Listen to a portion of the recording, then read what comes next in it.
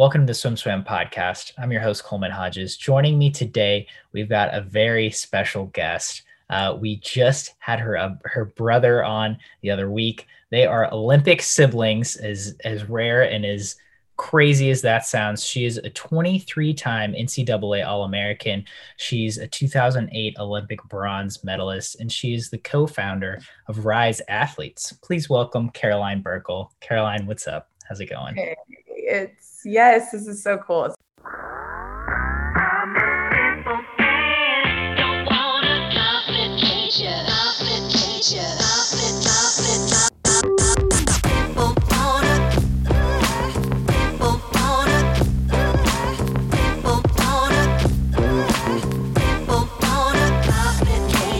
was awesome to watch my brother on here the other day. Well, I guess I should say my brother and my dad.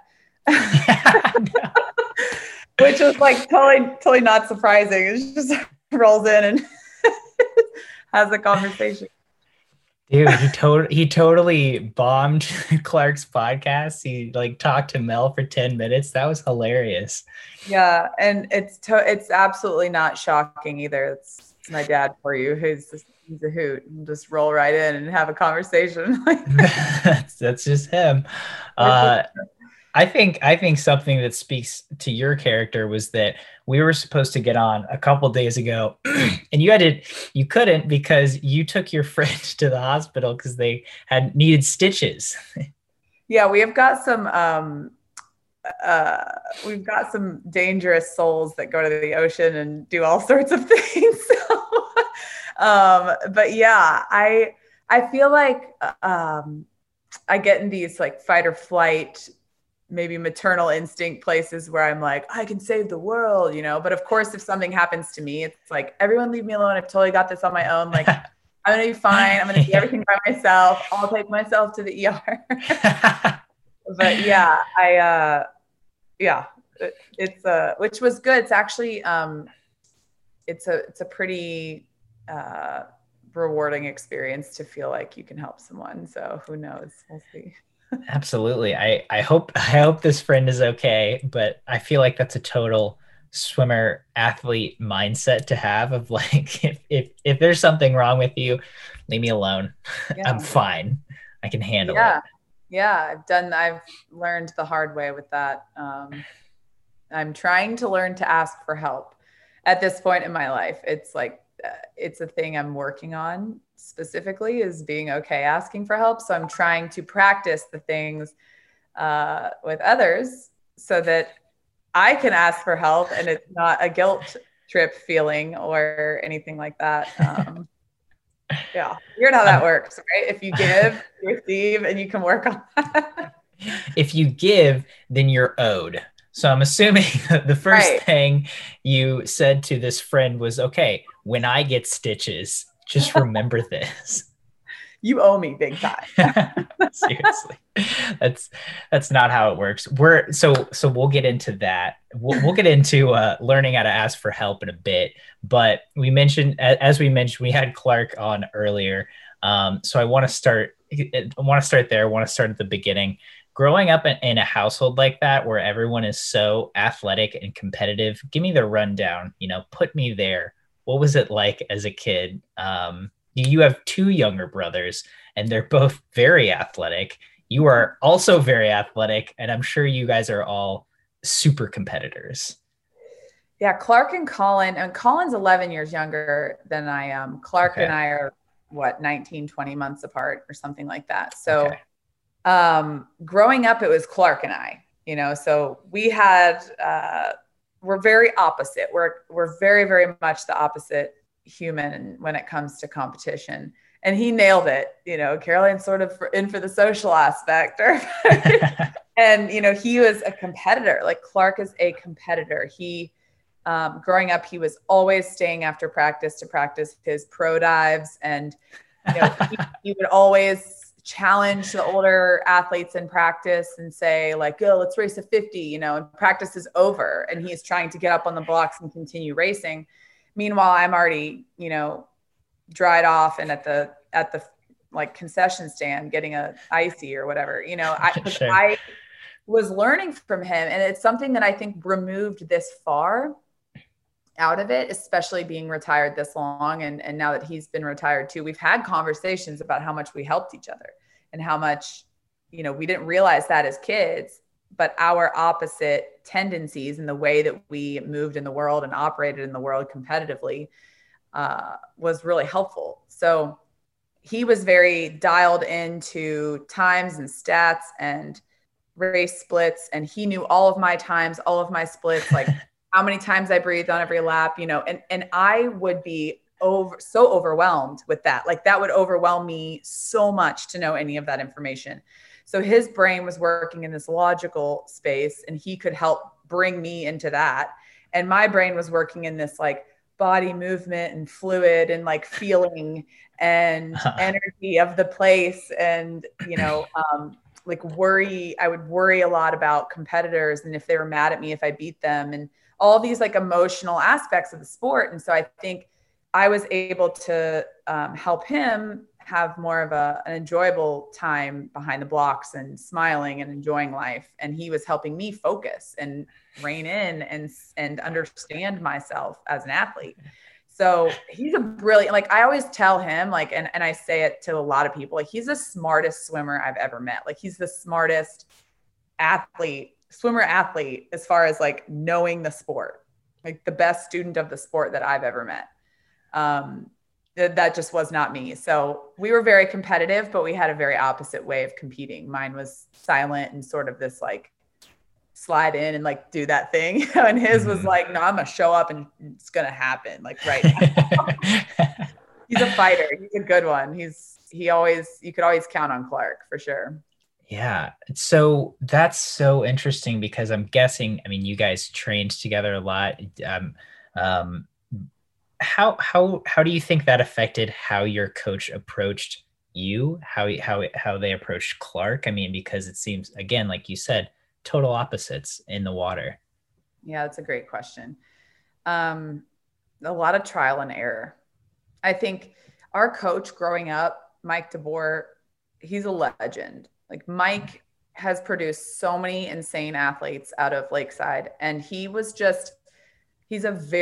probably the most father figure style coach. And also like, he's just a smart people person. So he can read people's energy.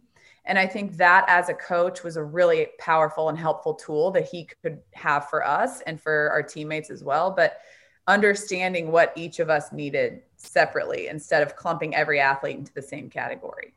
And it's hard when you have 70 athletes on a team and how you're working with all that. You know what I mean? But he was able to dial in everybody and really have a very broad awareness of what people needed. So I think that was really helpful. And he was also big on communication. So communicating with him, I think helped him understand us better individually for what we needed. Like he couldn't tell me what to do before a race. Like that wouldn't work for me. Like, but for Clark, he needed like, okay, first 50s, 26.5, second 50s, this, we need like three breaths off, you know, this. And he's like, cool, got it. I'm like, what just happened? I can't. So he would just say, go race or tempo this, or, you know, like I want you to feel this on the third 50. And so I was like, oh, feel. Okay. I got it. So he was very good at reading the individual. Yeah. That's super interesting. And so as a high school kid, it's easy for me to kind of picture like, oh, okay, like Clark knew all these numbers, he knew all these stats, so he probably had these kind of goals. But if you were going by feel and stuff, obviously you were still very competitive. Did you have specific time goals, or did you have, you know, oh, I want to beat this person? What did your goals look like? I had like a macro vision. So I would see things. I didn't know time. Like I didn't really pay attention to times, but my goals were I could see myself at zones already, like at the facility, at the pool, on the team.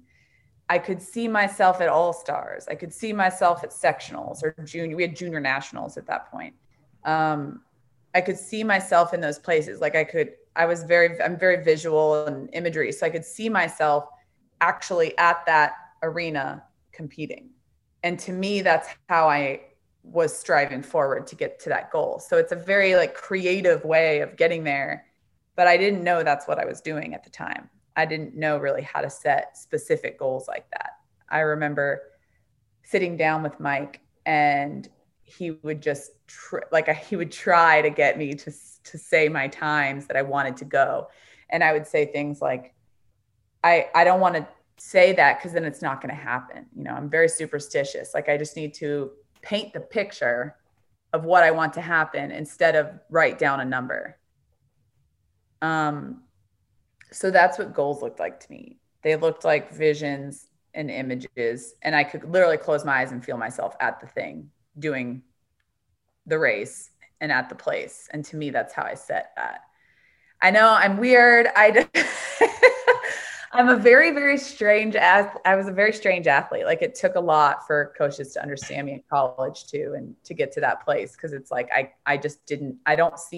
none of us see the world the same as the other person, but I didn't see things the way that were like the conventional, like, this is how you do it. This is how you do it. And now it's different, but 2000 to 2004 to 2008, that span of time, we're not in the same places we are now. Like we're not as progressive with like different ways that humans learn and different things like that, as far as talking about it. So I always felt really weird and like no one understood me. I think everyone in high school feels really weird and like no one understands them. That's a very true statement. Yeah. But it sounds like you had a really, really unique perspective. I mean, I'm fascinated to hear all this because I've never heard an athlete, a swimmer, talk about their goals in the way that you just did. And I think that's really cool to hear such a different perspective. So you said it took your coaches a while to Florida to kind of get a feel for that as well. Talk me through that process. You know, when you got to Florida, what were the changes that you had to go through that your coaches kind of had to adapt to? Yeah. So I came out of high school like pretty good. I came out of high school like one of the top recruits for 200, 500. And I remember going into Florida, and I think that the expectation was one thing for me, and mine was another thing, which I didn't even know what it was at that point. I was, what's happening? But of course, you go into the University of Florida. It's like the hardest training place in the country. One of the hardest training. Yeah. Especially when we were there. And, you know, Coach Troy was my main coach, but I mainly went there because Martin Wilby was like best friends with Mike DeBoer. So it felt like family. So I got to Florida, and immediately, you know, I was off on the right foot. I did really well. Immediately I was like, cool, new environment, new stimuli. My body handles this well. Like, let's do this. Until sophomore year, when I wasn't doing well at all. And it's mainly because I had all these expectations based on my freshman year and how well I did from Coach Troy. And him and I were like, boom, boom, boom. Like we could not see eye to eye for that entire year. It was a really, really tough year. And I wanted so badly for him to understand me, but I didn't have the tools to explain how I learned. And I didn't know how to communicate that. And I don't think he knew how to communicate that to me. So we just kept like butting heads on the best way to train. So he's sending me outside with Nesty's group for, you know, we're doing 10 1000s for time. And I'm over here getting lapped every 200. And Nesty's like, why is Burckle in my group? Like she doesn't, you know, like, and so it's a great Nesty impression. Yeah. So then he's sending me back inside with the middle distance group. And then Troy's like, no, she needs the train distance. And finally we realized that we weren't communicating it. No one really understood what I was feeling and experiencing. So, you know, long story short, I was not a practice swimmer.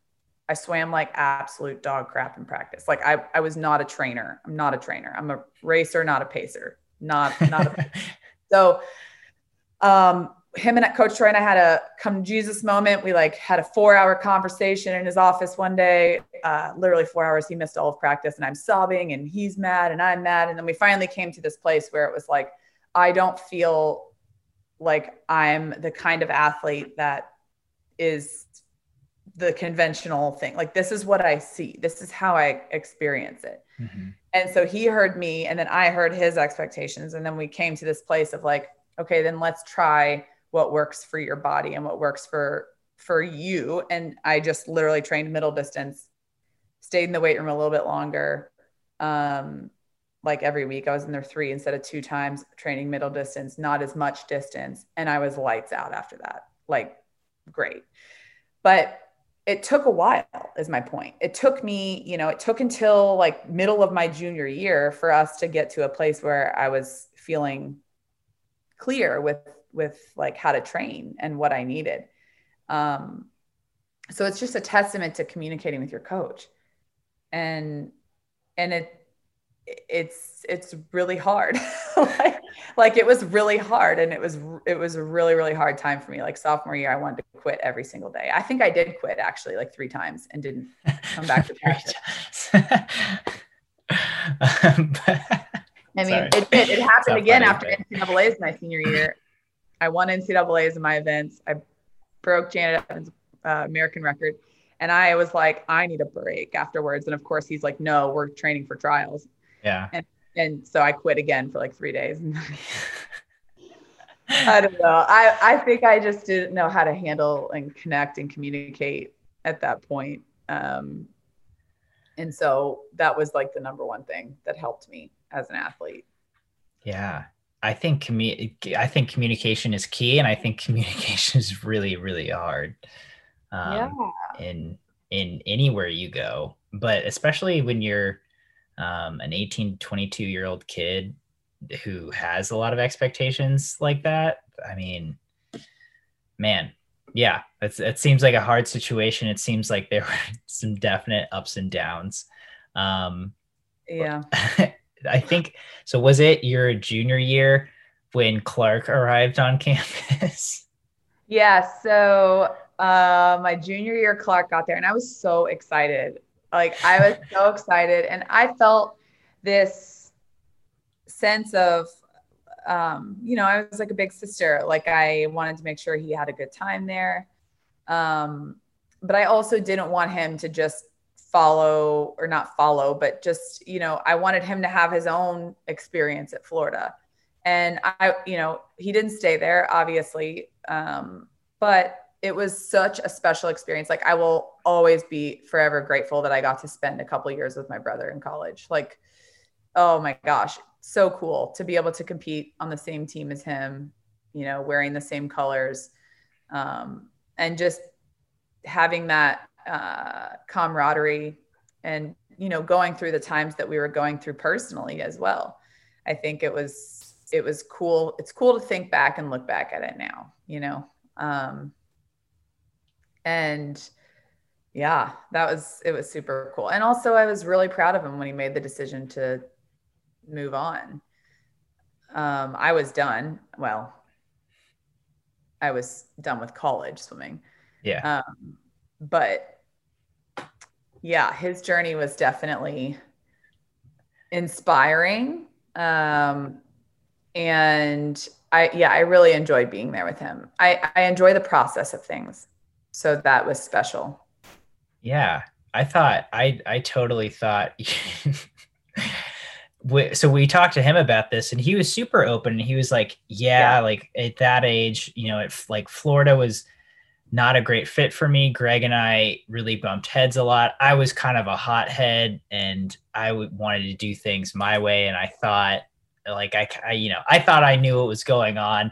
And so I thought I was going to ask you about it. You were going to be like, oh my God, he was so annoying. Like, no, well, here's the thing is that I saw him. So, okay. So I'm like I see things that right. So I saw his heart there. Like I saw him struggling and I recognized that it was deeper than what it looks like on the surface. It's not just, like, yes, Clark had a hot head or whatever, he said, but he also didn't feel heard or understood. Like something wasn't working for him, And so, like, it's so, I could get like emotional about it because I was so inspired by him choosing himself when he moved forward, that it inspired me to look into that part of myself even more. But it was like he chose to not continue following that pattern for himself and to put himself outside of that patterning where he's just like in a chaotic environment, wanting to feel, heard and not feeling heard, and putting on that, like, I'm tough, I've got it, everybody get out of my way, mindset. And he chose himself. And he went and did something for himself. And I was over here like, oh my gosh, I feel like I'm horrible at that point in my life. I was like, I'm horrible choosing myself. Like, and that was so empowering. And I know how hard that was for him. But, at Florida, we both supported each other a lot. And I think that we went through something almost together that was difficult. And he was very protective of me. So I felt like, even though he may have had his moments, he always protected me, or like stuck up for me, or held, he's just that kind of guy. Like, he will take a bullet for his sister, kind of thing. So I felt protected as a big sister. So I think maybe that was my vision of it at like age 19, 20. It's like, oh yeah, my brother's here, he's so protective. Like you just have that feeling and that vibe from your brother. So, which was cool. That was cool for me. It's so cool to get your perspective on that. Like we just talked about, communication is key. And if you're an athlete, you feel like you're not being heard, it's a big deal. And it's probably not going to lead to a ton of success, at least in the long term. I think one thing that, like, I've seen from going around to so many college programs is that, each college does things their own way, and each athlete is just, has to find a good fit for them. And if kids transfer, every time we report on a transfer, there's people in the comments who are like, oh, this coach must be terrible, oh, this athlete must be whatever. And I think what it comes to, like, 90% of the time, what it comes down to is that it's just not the right fit, right? Like, the communication isn't happening there. Which is super interesting. And I think, kind of like you said, you shed some light on that.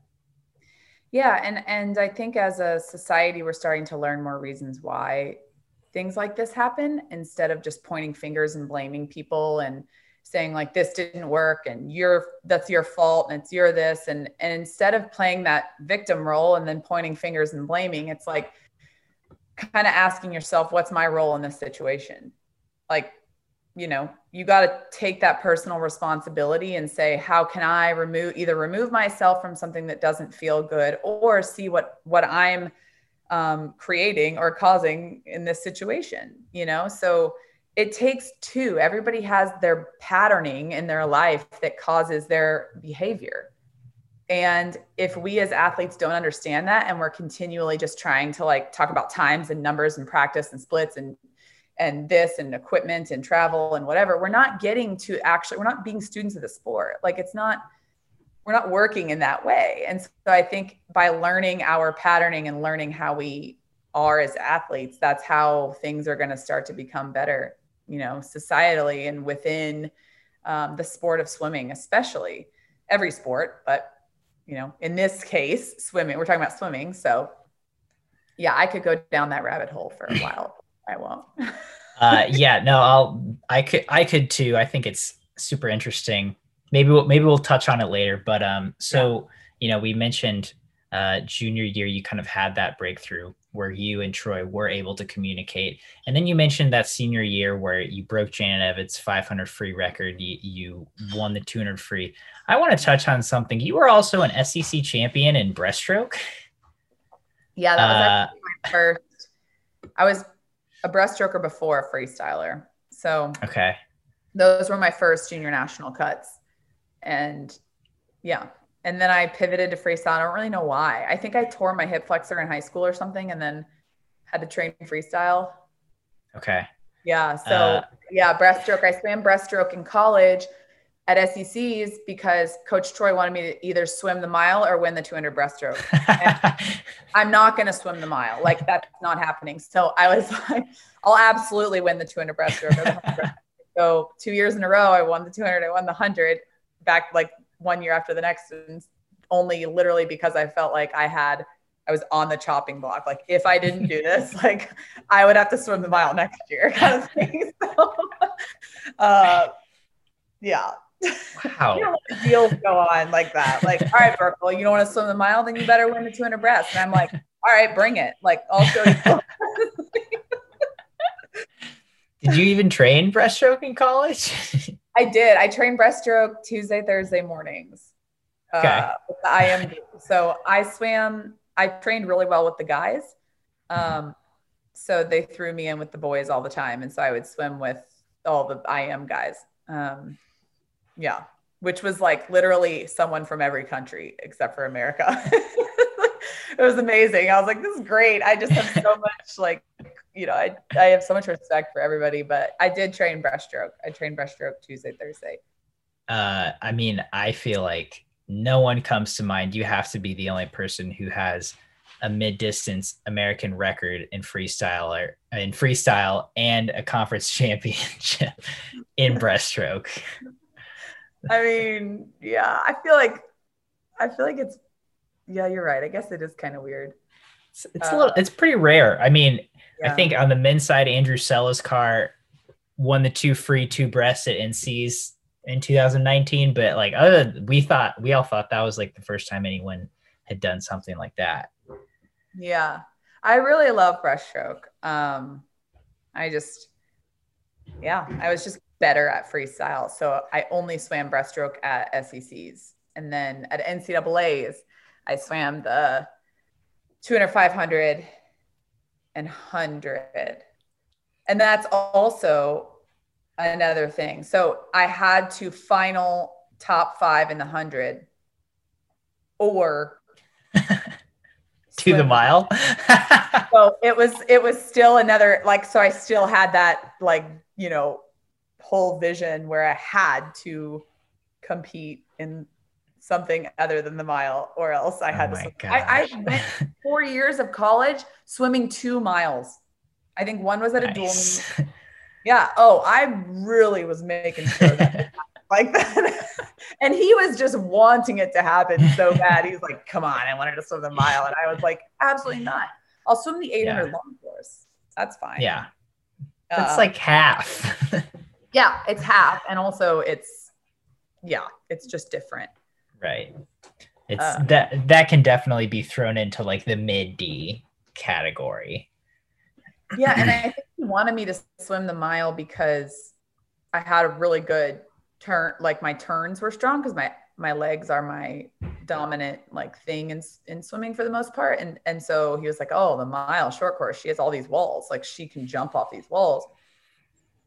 I still didn't make it happen, And then my case for that was, well, breaststroke is legs, so I'll just do that instead. And that's what I was thinking. Smart. Okay, so sorry, I'll try to get back on track. I'm just geeking out over here. I'm a fan one anyway. Take me through that last NCAAs where you won the 200 free, won the 500 free. I top 500 free, I'm assuming. But take me through that meet and kind of the where were you at for those 3 days? It's such a whirlwind. It was at Ohio State, which is also where my brother won NCAAs, which is super cool. Yeah, I know. Super cool. Again, going back to the goal setting about what I see myself doing, I could envision myself at that meet beating that time. I didn't have the number in my head, but I had the feeling and the image of me like touching the wall and winning and beating that time. So Janet Evans' time was something I wanted forever. Of course, I didn't share that with that many people. But it was 18 years old and I knew that I could do it. And I also knew that if I could set myself up for that, it's a stepping stone to the Olympics and to make the Olympic team. So, yeah, the 500 was the first day. So I just went for it. And I will say, and I cannot say this for very many races, if any at all, that was the most favorite race of my life. Not only that, I had so much energy at the end. Like I could have kept going for another 400 or something. And like when I touched the wall, I remember being mad because I was like, wait, I thought I had another 100. And like, I remember double reds and I was like, wait, I need to go faster. Like I have energy. This is weird. And so I remember touching the wall being like, I know deep down in my soul, I could have gone a 429 or, you know, like honestly, like I went a 433 and I know at that point in time, I could have gone under 430 with how much energy I had at the end. So it's like one of my regrets, but also not a regret. But I cannot say the same for any other race. Like the 200 hurt like hell, you know, the 100 hurt like hell. But that 500 for some reason was so smooth and effortless. And I don't know if it's because I had played that image in my head so many times that it became an autopilot.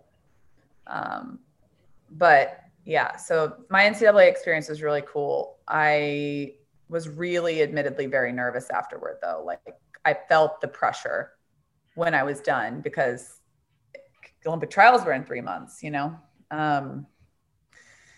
And so I was like, well, crap, it's real now. Like I have to do something now, right? Like I just did this and I have to do that.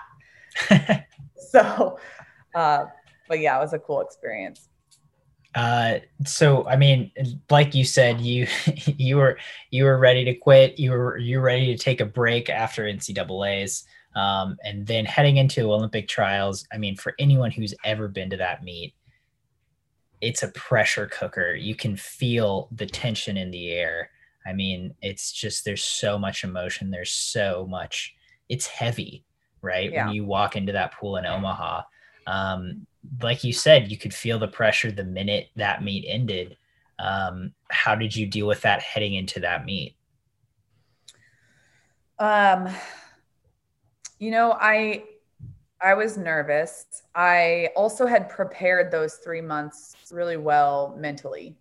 Because I firmly believe that a lot of it is training your mind, which is obviously why I do what I do now. But I prepared a lot for that. And I do well under pressure. So I knew that I would do well. Like I knew that I would do well. After the first night, I got fourth in the 400 by like, you know, second. I think it was 1, 2, and then I forget who was third. I don't even remember now. But we literally touched the same time. So it was third and fourth were the same. So basically we just missed making the team, you know. So I was like, oh my gosh, you know, that was rough. But at the same time, Katie and Allison for sure should have made the team, you know, like that was a no-brainer. So we were all best friends too. So we're all right there together. So I knew that after that night that I had to step up for the 200. And so I did. And that was maybe the most painful race of my whole life. I didn't feel my body the entire last 50 of that race to make the team. I couldn't tell you where my arms or legs were at all. Like total numbness. But you just have this heart, you know, this grit where you just know. And again, I had envisioned it. So it's like, you just know that you can do that. And it becomes all heart and all trust and all grit and just sheer willpower at that point. So trials it's a pressure cooker. I mean, I was super exhausted. That meet just takes it all out of you. And especially if you are an athlete that gets, you know, CNS, nervous system fried easily in general, it's not only a physical CNS fryer, it's a mental and emotional fryer, but the environment carries you through because it's such a cool feeling to be there inside of a basketball arena and with the lights off and the whole thing. But yeah, trials was intense. I remember getting out of the 200 free and Coach Troy was like, you should have won that, like right away, before anything, like right when I got out. And I was like, dude, I just made the team. Like, can we just like breathe for 5 seconds? Like, I can't even walk. I'm so dead, you know? But I remember him just like laying it into me that I should have made that, should have gotten first that race if I didn't die the way I did. Oh man. What a guy. What a guy. Oh. So you make the team, and then you're off to Beijing. Can you even compare an Olympic trials to an Olympics? I mean, is there less pressure? Was there more pressure for you? Was the experience more enjoyable than trials? What was that like actually being at your first games? Oh, it's surreal. It again, it's different because you don't have to qualify for something, but you are trying to win medals for your country. Beijing was unique because it's China. It's just it's a difficult place to, you know, navigate in general. So it was I don't know, it was reversed. We had prelims at night and finals in the morning. It's a less pressure feeling environment, to be honest. But I really enjoyed the Olympics. I thought it was amazing. It's sort of a whirlwind, and I'm sure that a lot of people that have gone can say the same thing. You're just like you get there and it's like you're in this place of autopilot mode where you are just there to perform. And but all of the new stimuli you have to adapt to and adjust to, which is a challenge at first. So that's why you go out so early. But it was a cool experience. I really, you know, I struggled with my mental health during Palo Alto, during training camp. I was like, I just need a break. I can't do this. I don't know if I can do this. I was going through some personal stuff, and then I've got like coach on me and this, and I'm training with people I don't know, and I'm not doing well in practice. And then there's this pressure to perform in practice around these people that never see you at practice. So they're not the same. They don't understand that you suck at practice like I did. And so I'm sitting there feeling horrible. And like, thank God for Schmitty, because Allison and I were both like not the best practice trainers, but we like stuck together because we were like 203, like just stick together. And I mean, that saved me. Because she's just such a light and a joy. And I really needed that at that time. So by the time I got to the Olympics, I was doing better. But for sure, training camp was one of the more mentally challenging things for me. I was struggling, if I'm going to be honest. It's a different time. You just have this high, and now you're like back on the low, and then you've got to like build back up to the high, and you don't really know where you are in here. Like, how do I train for something in 3 weeks? And I don't really know what's going on, you know? So to me, that uncertainty and that lack of safety of like, what am I doing, was a challenge. So yeah, sort of a caveat there. Well, yeah, tangent, I meant. I mean, it sounds like a lot, right? I mean, and like you said, just that emotional high of qualifying, and then yeah. you know, if like you said, you're just like sucking air in practice with all these other people you're supposed to, yeah, it sounds intense. But you were able to perform at the Olympics. Like you said, it was an enjoyable experience. You got a bronze medal. So let's talk about post swimming now. So after you retired in 2010, is that right? Yeah. Okay. Tell me about those first few years after swimming. What, you know, I mean, I think every swimmer can tell anyone that after you step away from something you've done for so long, there's certainly a hole, and there's certainly a period where you're asking yourself, like, who am I if I'm not a swimmer? And I can only imagine for someone of the caliber of athlete that you were, that was also happening. Yeah. Like this chapter of my life almost has so much complexity and density that I could do like a 3-hour talk on it, at this point. But to Yeah. condense it, I retired in 2010. I remember the moment I retired, did the 200 free. We're at Irvine. I just was so checked out. I just couldn't do it anymore. And I remember touching the wall and knowing like, this is it. Went to the warm down pool. I sit on the side and I'm just sobbing. And Amanda Beard comes up to me and she just puts her arm around me and she's like, "Are you okay?" And I'm like, I just can't do this anymore. I love it so much, but I feel like I'm just spinning my wheels doing the same thing. And I want to be more in life. And in that moment, I remember not knowing what that would be. Like I had no clue what more was. I'd sort of set myself up in this time. I was going to fashion school. Katie Hoff and I had lived together, in Newport for a couple of years training. And then I had moved to LA for fashion school. I was living with Haley Pearsall. And then my whole life was just gone. It felt like in an instant. And especially for someone as sensitive and, emotionally, creatively inclined like I am, I take things really hard. Like I take it to heart because my heart and my whole system feels it before my head, So I went through a period of years there where I was just chasing and running after anything I could to do to feel significant. Mm-hmm. This running race here, this degree here, moved 7 times. I moved back to Louisville at one point just to get help. I was 30 pounds lighter than I am now, maybe, which was like 40. Well, I don't even know. I was not healthy. Let's put it that way. And I just was in a space where I didn't know my worth as a human. I didn't know what I was good for at all. And I had gone through some experiences during my career that I don't speak about very much to the public, but that were traumatic for me.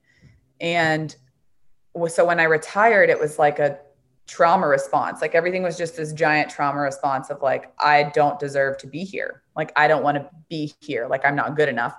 So, and we talk about this as athletes, Allison Schmidt does a wonderful job talking about mental health and depression. And I didn't know how to talk about that because I didn't have the tools to talk about it, but it also wasn't something you really spoke about in 2010, 12, 13, 14.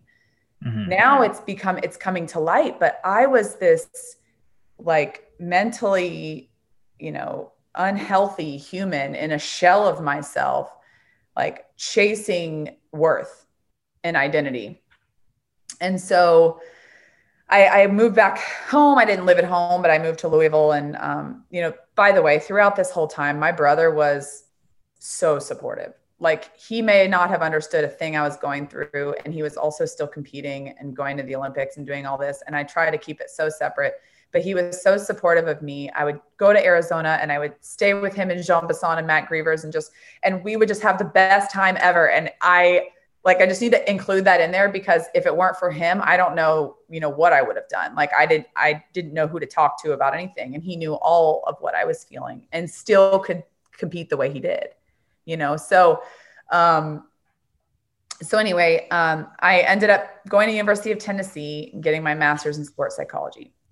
And I felt this pull to do this because I felt like I wanted to change that for former athletes that have retired, that, and I wanted to change that for youth athletes, like to where people understand who they are as humans and they understand the psychology of sport and also the identity psychology of sport, like how both work hand in hand.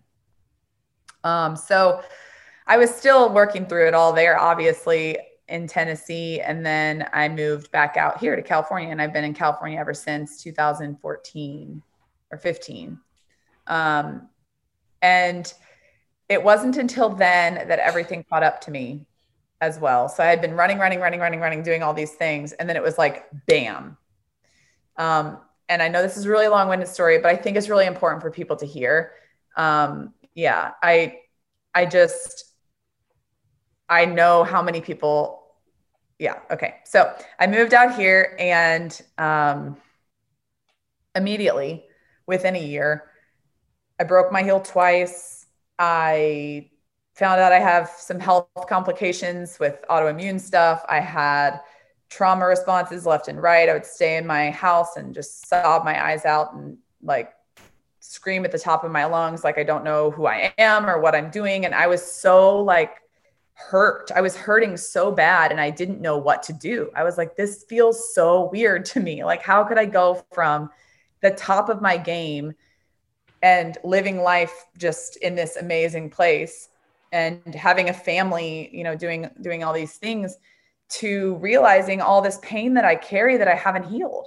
I've been running away from it for 8 years now. And so my body told me to stop. And when my body told me to stop, I realized that my mind needed to heal something. Like, your body tells you first. And it told me, just like any injury we have, like anything that happens, like, slow down and reassess what's going on right now. Like, what is going on with your body that you're holding that is causing you this much mental distress and pain? And that was like the hardest realization, because not only did I break my heel once, I broke it twice. I got septic knee and was in the hospital. Then I split my skull open and had a concussion, staples and stitches, and I couldn't even think for a year. So I had like literally 3 years of straight injury and like physical ailments. And keep in mind, I didn't have any of that when I swam. Like, I think I got a cold twice and like had a hip problem, like maybe once or something.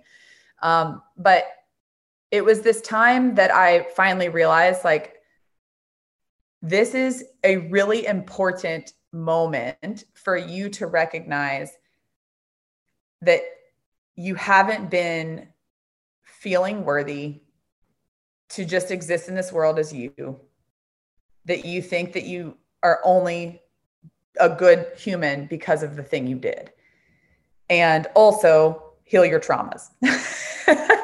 So I was like, all right, I'll do these things now. So that's like, I'm like just coming out of it this past year, but that journey was like 4 years long. And from the moment that I finally recognized that I needed to get help again in a more serious way to this. So, yeah. So when I moved out to California, it was just a series of things that started to tick away. Ticking time bomb of like, you got to slow down and figure out what's going on, because you can't run from yourself forever. You can't run from your pain forever. You can't run away forever and try and have that be the thing. Like, you've done that, didn't work, you know?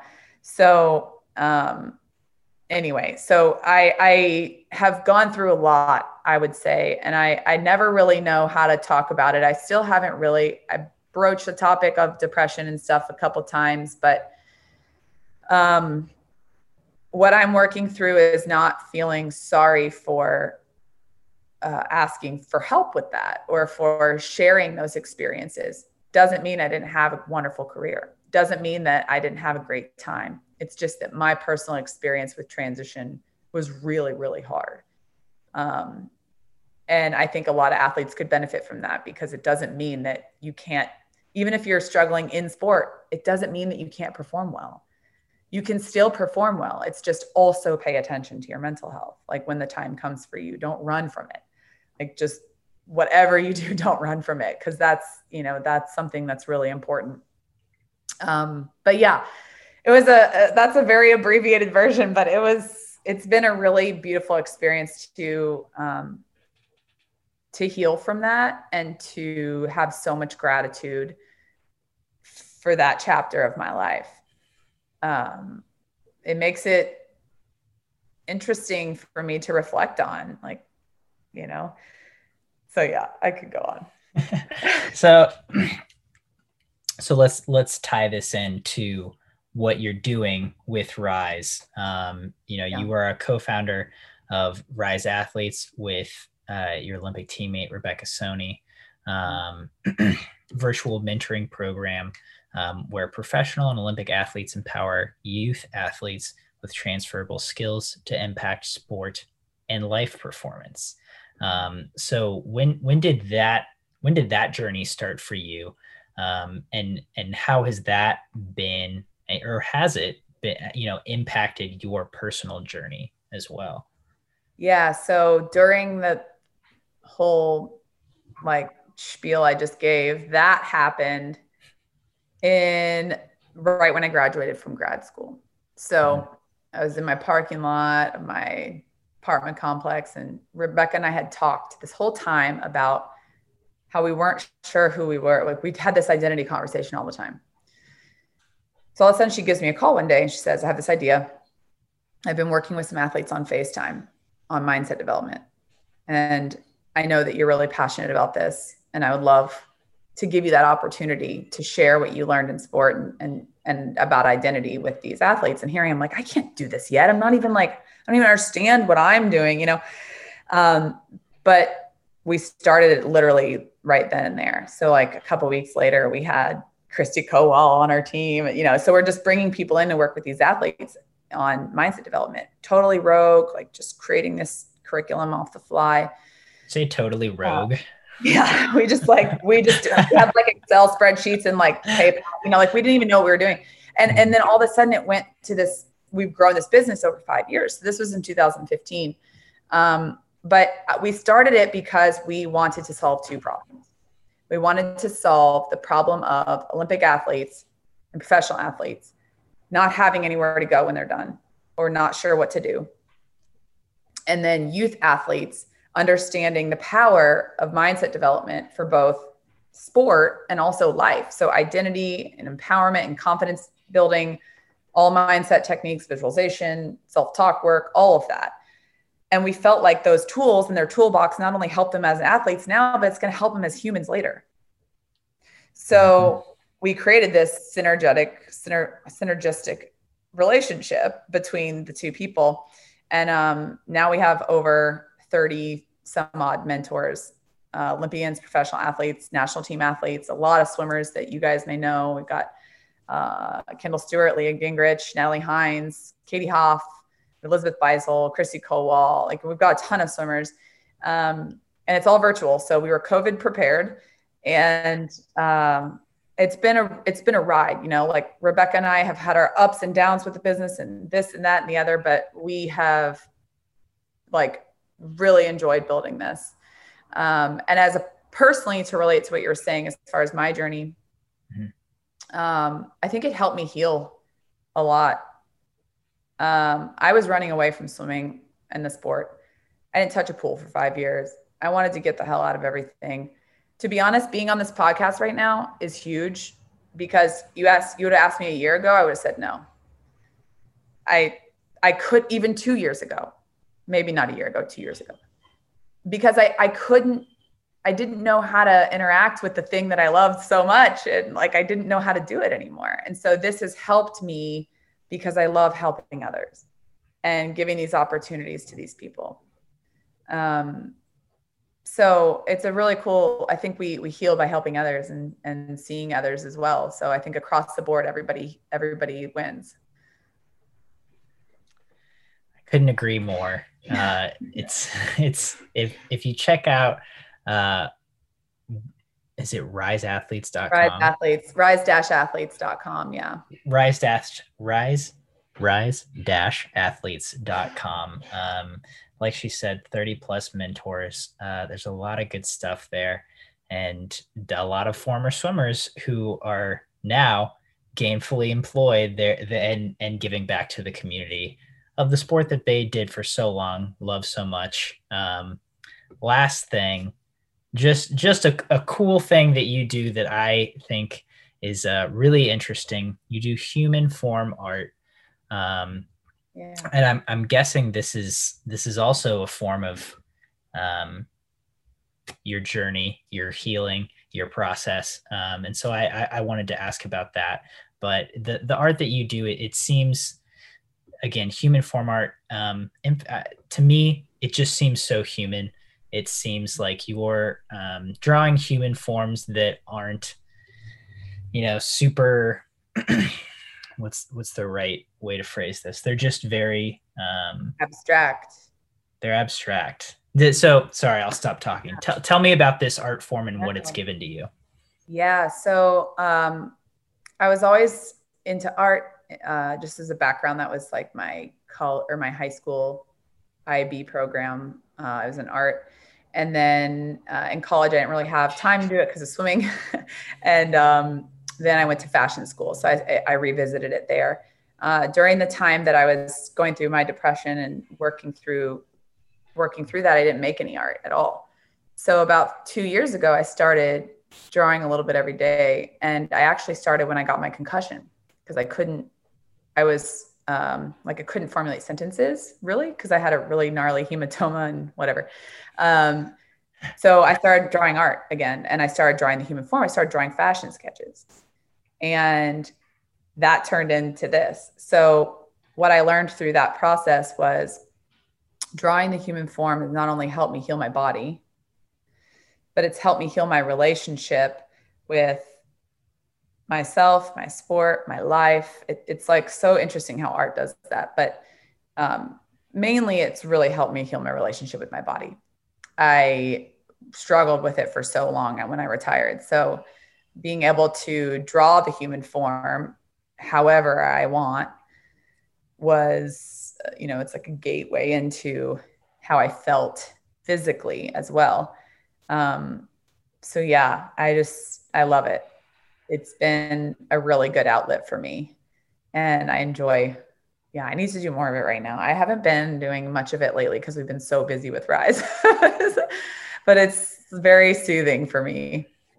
Seems like a good problem to have, but also, I mean, I know a lot of people I've talked to have picked up creative outlets, especially in the last 6 months, with so much time inside, and it can be a really good outlet, a really big outlet. Did you mentioned that this helped you with your own body image? Did you have a negative body image when you were swimming, or did that more develop for you when you retired? When I retired, I had no problems when I was swimming. Actually, I was a bottomless pit. I would eat everything inside. I always ate very healthy, but I didn't really have any negative body image feelings when I swam. But it developed when I was done. For me, it was a worthiness thing, so it was like, I don't need to nourish myself because I don't deserve it. And that's like what I think a lot of women could relate to that. It's like, oh no, don't deserve that. So I'm just going to not do that. So that was part of that process. So drawing and sketching helps me recognize the worth of every human. And even though it's line art and minimalist art, it's like a way to express the power of the body and how important that relationship is for athletes to realize, especially when they're done, that it's not just a tool to achieve XYZ. It's your vessel, like the thing that you have forever that you're going to be using for all sorts of different things in life. So it's helped me detach that this is just for a reason, here's my body. It's just for a reason. Sorry about the dump truck. It's okay. And then here's my body. I'm able to do a lot of things with it. So, it's really, really helped me, especially after those couple of years of all the injuries and stuff. I can imagine. And that's such a cool thing to find an outlet that does have that healing effect like that. Well, Caroline, thank you so much for your time. Do you have any parting thoughts before we sign off here? No, I just want to thank you for bearing with me in all my rambles. Again, this is such a cool opportunity. I know for you guys, you do this all the time.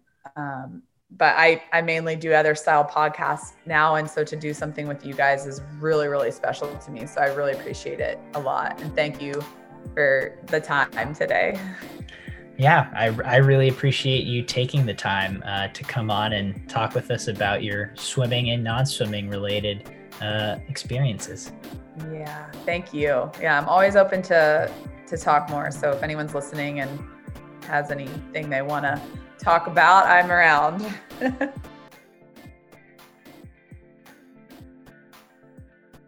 You've been listening to the Swim Swam podcast. Stay tuned for new episodes every week. You can take Swim Swam podcast on the go by subscribing on your favorite podcast platform. Look for links in the description below, and be sure to subscribe to our YouTube channel for more videos as well.